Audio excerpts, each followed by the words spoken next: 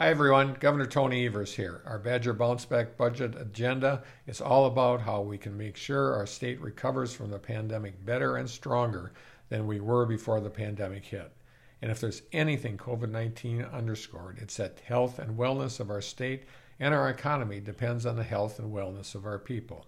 Whether it's affordability or accessibility due to a lack of broadband for telehealth services or transportation to get into town, too many Wisconsinites continue to face barriers to accessing the health care that they need.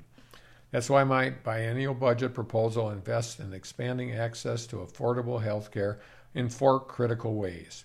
We're proposing expanding Badger Care to provide coverage to 90,000 Wisconsinites and save our state $1.6 billion, ensuring telehealth services are covered, the same as in-person services, investing in mental and behavioral health resources for folks who need it, and addressing health disparities by investing in health equity initiatives and curbing social determinants of health.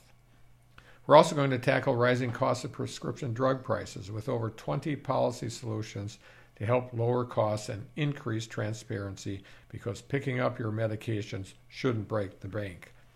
And folks, all across Wisconsin, we are experiencing a caregiver crisis. So we're investing $600 million in our long-term care, direct care workforce, and family caregivers. And finally, we are also going to continue to protect and ensure coverage for the more than 2.6 million Wisconsinites with pre-existing conditions.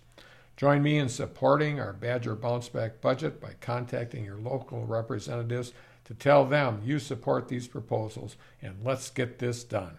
Thank you.